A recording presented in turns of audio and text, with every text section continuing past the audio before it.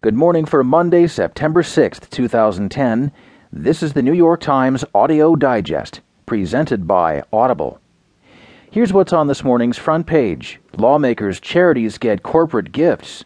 Floods in Pakistan hold seeds of upheaval, and housing doldrums spark a new cry. Let the market fall. In today's national news, forever GOP, the fervor of the Tea Party holds promise and problems.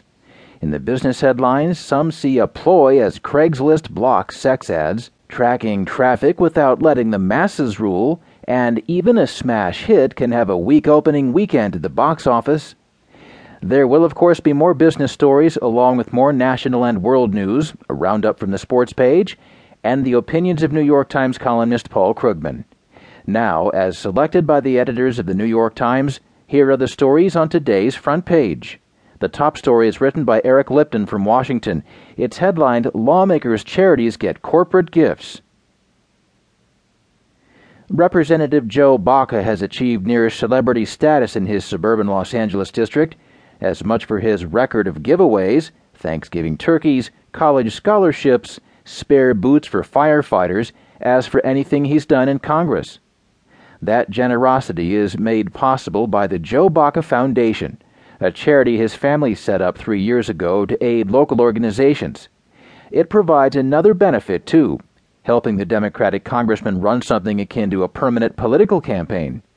Joe Baca t-shirts and caps are given out at the charity's events, where big banners display his name. Local newspapers regularly mention the charity's donations, and cable stations show film clips of appearances by Baca and his family at functions his foundation supports. "It's great," said Lori Goodlow, 36, as she watched her 8-year-old son Jordan play at the arena in San Bernardino, California, where the Baca Foundation offered a free basketball clinic last month. "He is giving back to the community," Goodlow says. But unlike most private foundations, little of the money comes out of Baca's pocket. Instead, local companies and major corporations that have often turned to Baca's Washington office for help, and usually succeed in getting it, are the chief donors. A review by the New York Times of federal tax records and House and Senate disclosure reports found at least 24 charities that lawmakers or their families helped create or run that routinely accept donations from businesses seeking to influence them. Despite rules imposed in 2007 to curb the influence of special interests in Congress, corporate donations to lawmakers' charities have continued, thanks to a loophole that allows businesses to make unlimited gifts to them.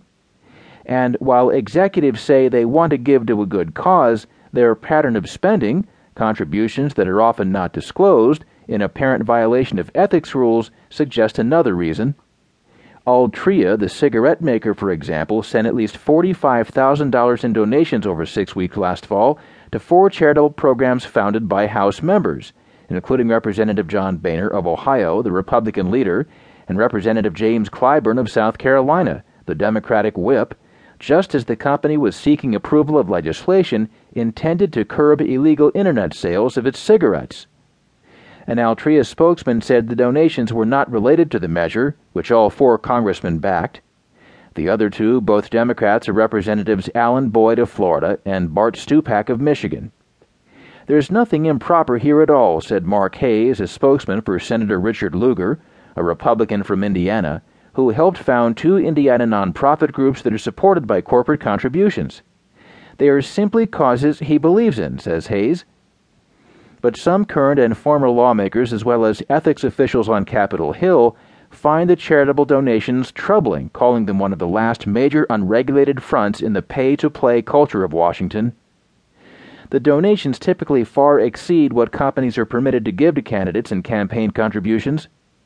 The Office of Congressional Ethics, a quasi-independent House oversight group, twice last year investigated lawmakers' charities, but it closed the cases without action, in part because the House granted waivers exempting the congressman from prohibitions against soliciting donations from companies with business before the committees.